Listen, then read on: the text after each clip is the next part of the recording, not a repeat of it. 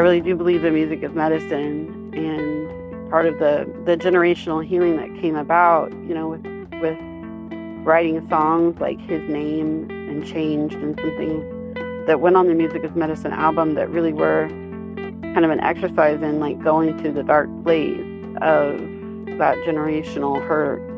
The idea behind doing all of that is like making that generational hurt stop with me and not handing that down.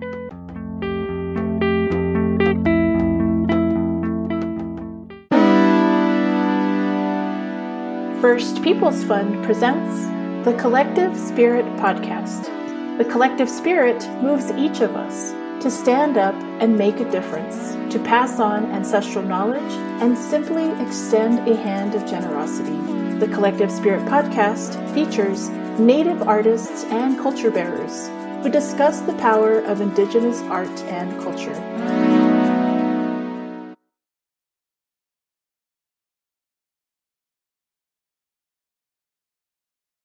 Anin Amon Desnakas, Bowewadmi Anishinaabe Quaindao, Shishibeni and Dibindagwith, Oklahoma and Dochbia, Nina Kansas and Shkodate and Data, Jigwe Minamshikeki and Dodimig. I'm Elexa Dawson. I am from the Citizen Potawatomi Nation in Oklahoma, and I currently live in Osage and Conza Territory here in Emporia, Kansas. I'm a musician and a publisher and an educator, and do a little gardening on the side. I got into folk music a little bit later in life. After my oldest daughter was born, I went to the Walnut Valley Music Festival, and that's where I learned about songwriting and learned how to get in touch with my own style, and decided to start writing my own music. I am inspired by the need to communicate emotions, mostly. I think that we have these common experiences that everyone goes through, but we don't talk about so much. And I think a really good song from me is a song that can touch people no matter where they are. I want to create something that anyone can see themselves in, or that at least those who need to see a reflection can see that reflection of themselves in the song.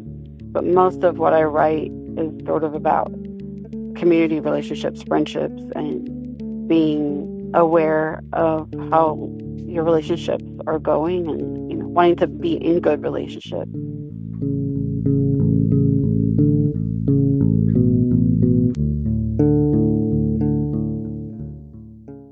Anyone who has done art a career can identify with the problems that I might mention, which was financial insecurity, especially with the pandemic and being a performer, really having to totally reinvent yourself, and as far as the career goes. And I think those challenges have been overcome slowly over time, and I'm still overcoming them slowly over time, thanks to trainings and business development, professional development programs, such as First Peoples Fund, that has helped me to be more confident as a business person in this industry, and to understand a little bit more about how you're supposed to make money as an artist. I've branched out more to educational opportunities, like being an educator in certain situations, and also some administrative work and things like that have only helped my creative aspect, I would say. Being able to meet other people that are doing the same thing that I'm doing, or that are doing something similar, has been, I think, one of the best ways for me to overcome some of that financial insecurity, and just like in general insecurity about being self-employed, as an artist. So continually figuring it out, you have to have that network, you got to have people that understand what you're going through. And so I'm really grateful to First Peoples Fund for, helping me to create that network of artists. and to help, get in those same kind of circles and situations so that my work can be seen by the right people. I was informed about the Artist and Business Leadership Fellowship from my language teacher, actually, at Citizen Potawatomi Nation, because one of our professional development people was working with First Peoples Fund. And so I think, just having somebody to say, hey, this thing exists, was like step one, and then when I looked into it, I had been working as a musician on the side for, playing in bands and different things like that, but had come to a point in my life and in my career where I really wanted to make a real go of it, where I really wanted to apply myself and see how far I could take it. And the Artist and Business Leadership Award, when I read, the criteria, I was like, hey, this is me. This is what I'm trying to do right now. So I was a little bit nervous because I had never applied for anything like that before.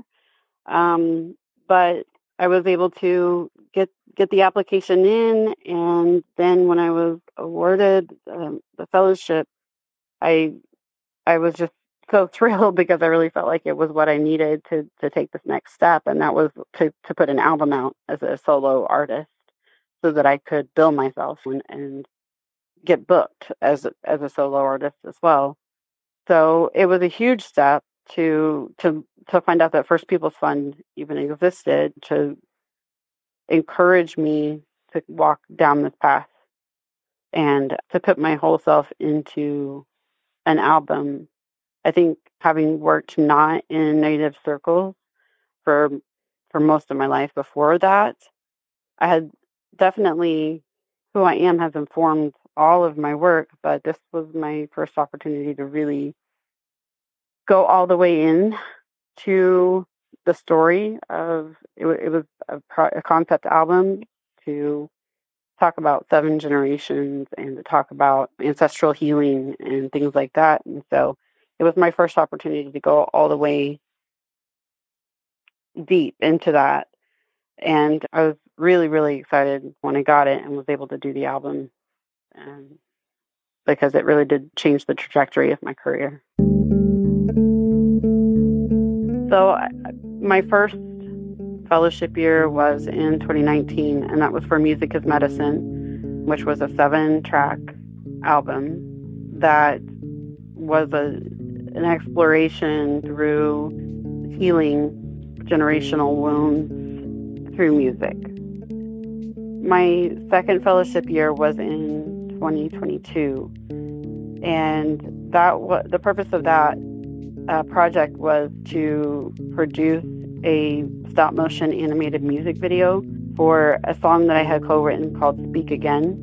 And Speak Again is about the Potawatomi language and about Native languages, and especially encourage my Potawatomi relatives to speak their native language. Both of the projects that I have used the grant award for turned out really, really well, and I couldn't have done it without First Peoples Fund.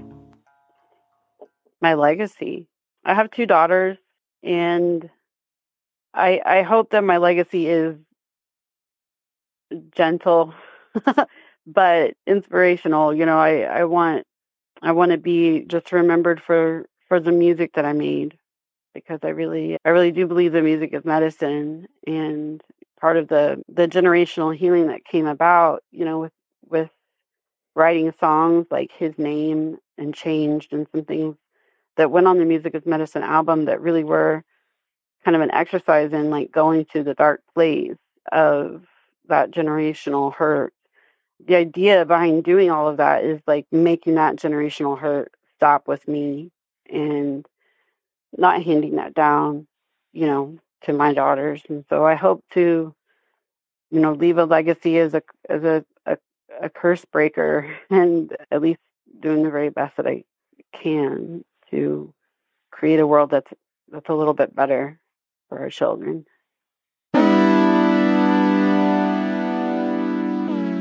The Collective Spirit podcast is produced by First Peoples Fund, whose mission is to honor and support Indigenous artists and culture bearers through grant-making initiatives, culturally rooted programming, and training and mentorship. Learn more at firstpeoplesfund.org.